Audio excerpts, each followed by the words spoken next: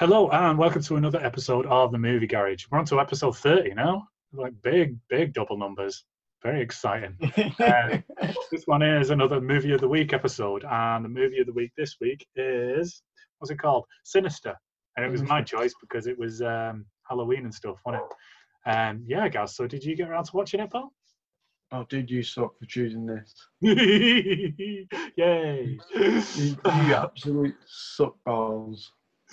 Well, this came from, because I shared an article a few days before Halloween that said it had been scientifically proven that this was the scariest movie of all time.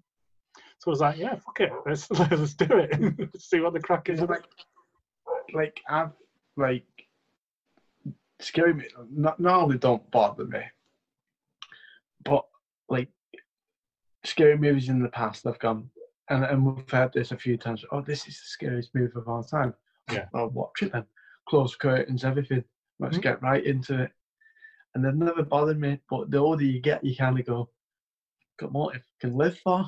Yeah. I've got more to live for. That's awesome.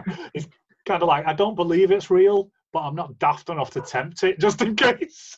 And you know what? So you said, look, we'll watch this. I was like, fine. And I watched the trailer and I said, dude, this is no. No, not watching it. And you're like, yeah, this looks terrifying. And then I set so we've got a fob. I set my alarm from upstairs, and then 30 seconds later, it makes a double beep to tell you that it's set, and I forgot about it. So I just watched that trailer, and I set the alarm. 30 seconds later, it went off, and I went, oh my God. It's always a good sign when the trailer comes. First off, it's a really good film. Yeah. I found it was a really, really good film. Really, really well paced. Yeah, definitely. Very clever. Definitely something I've not seen before in a scary film. Just and the story behind it was good because it was someone chasing it, someone chasing the horror. And what I kind of liked it is that whereas that in other horror films is that you're constantly getting the horror, and in this you're not. Yeah, it works inside your own head, doesn't it? A lot more than you actually see on the screen. Yeah. Because what they do is obviously it's based on a guy that's writing a book, and he's got to live in one of the houses that a murder took place. Yeah. So he likes to get up close and personal and does detective work for his book. And when he finds some old, not tapes, but you know what I mean? Yeah, the film reels, aren't they? Yeah. Yeah. Of all these murders that have took place, and what's quite clever is they show you what's happening in the murders, and they don't make them scary whatsoever. That's the thing that plays in your mind.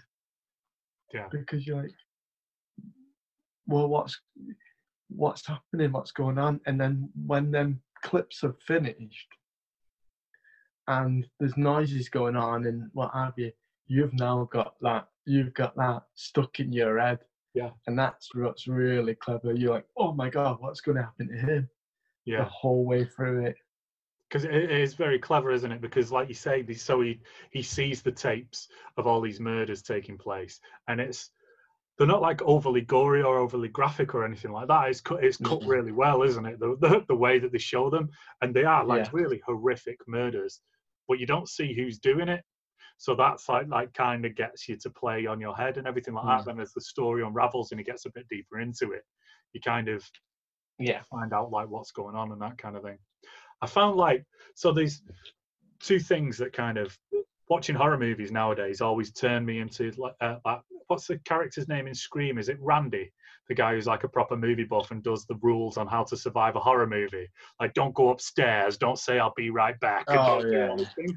And he basically slagging all the characters off for doing stupid shit, which is what gets them murdered. This is very much a movie like that. If he wasn't such a dumb shit, then this movie wouldn't have taken place, would it? The main character just does so much dumb shit, which has you fucking screaming at the screen, like, no, don't. Yeah, like instantly the dumb shit is moving to a house where murders have been took place. Exactly, and then find a load of weird tapes of those murders and not tell anyone. There's a scene, there's like even a specific scene, isn't there, where he first finds these tapes and he dials the police.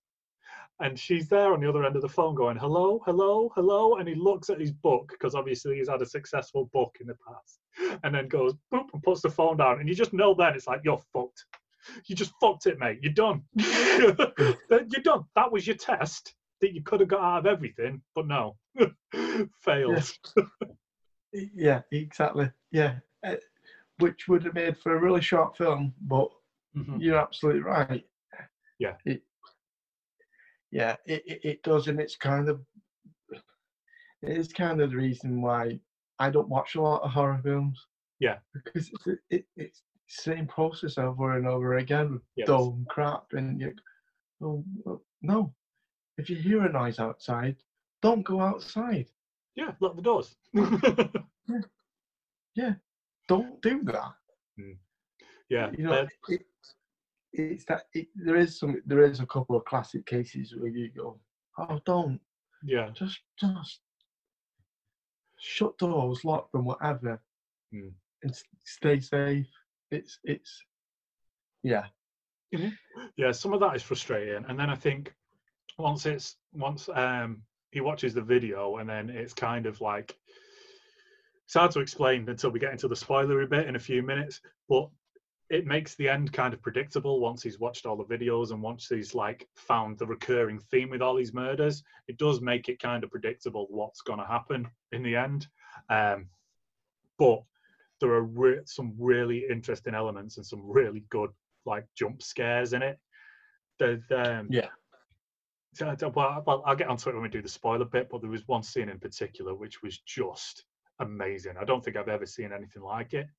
And then the extra horror element that they've done, which kind of tries to send you in the wrong direction, is they gave his son night terrors, didn't they?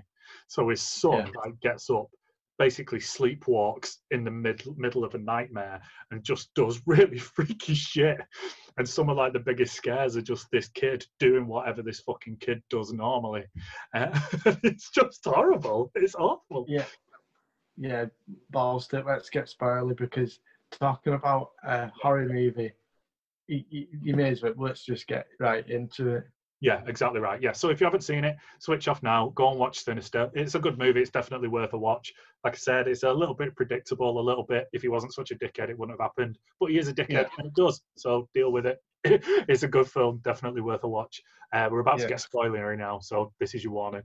The bit where the start, where it's not even part of the plot, is it? The kid's night terrors or anything along those lines. And the bit where he's in the fucking box, which is right near the start of the movie when he first starts finding these tapes. That's horrific. It is, and I was explaining this, and I was telling someone about it and saying that by putting someone in that has these night terrors, it was perfectly done. Yeah. Because I've never seen that in a film before. Yeah, just like a side plot that is also that terrifying, but doesn't actually have anything to do with the main plot. Yeah, because the way that the son came out of that box, you went, oh my God, it's possessed or something. Yeah, that's it. Yeah, you instantly thought that. And it wasn't, and it keeps, it throws you again when he goes outside, and you're like, that's it. And he has to rush him back inside, and you go, you get to the point eventually you see and go, oh God, it's his son again. Yeah. And it's so well done, because it does get you. And you instantly think that he's going to have something to do with it, don't you? You instantly think, right, this night terror thing is because of what's happening in the house and all of this kind of shit. But at the end of it, it just is like a complete mislead. That was done really well. The scene that I was talking about a minute ago, though, is the scene where the ghosts are following him around the house. Yeah. So perfectly done, so amazingly shot. And the very end scene made all of the hairs on the back of my neck really just fucking go mad. Because it starts off because he can't see him, can he?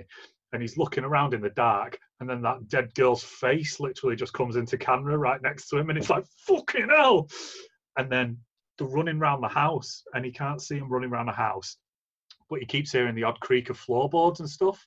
So he's trying to follow him and trying to find out what's creaking the floorboards, and all these ghosts are running around him. And then he checks on his two kids to make sure they're not up. And when he checks on that little girl, there's the ghost of a girl sat facing her. And she just like goes, shh, that, oh, Jesus Christ, that blew me away, that. I was like, fucking hell, I've never seen anything like that before.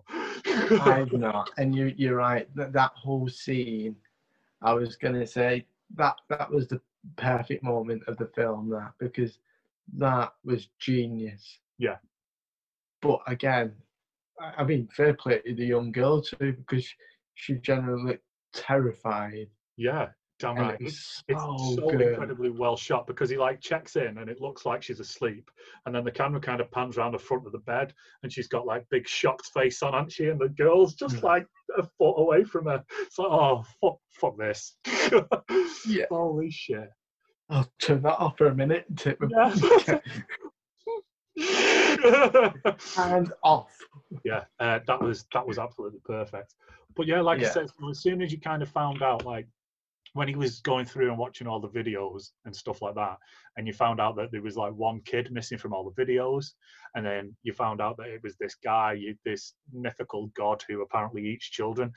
For me, I think it was like me and Fran both at the same time just turned around and went, it's going to be the kids, isn't it? Like they're going to be the ones that kill him. And it like at the end, it turns out that he does kind of convince the kids to kill the family, and then everything else that goes on a bit. Yeah, I didn't actually think it was going to be the kids, and it was quite late on for me. I got it just before it was revealed.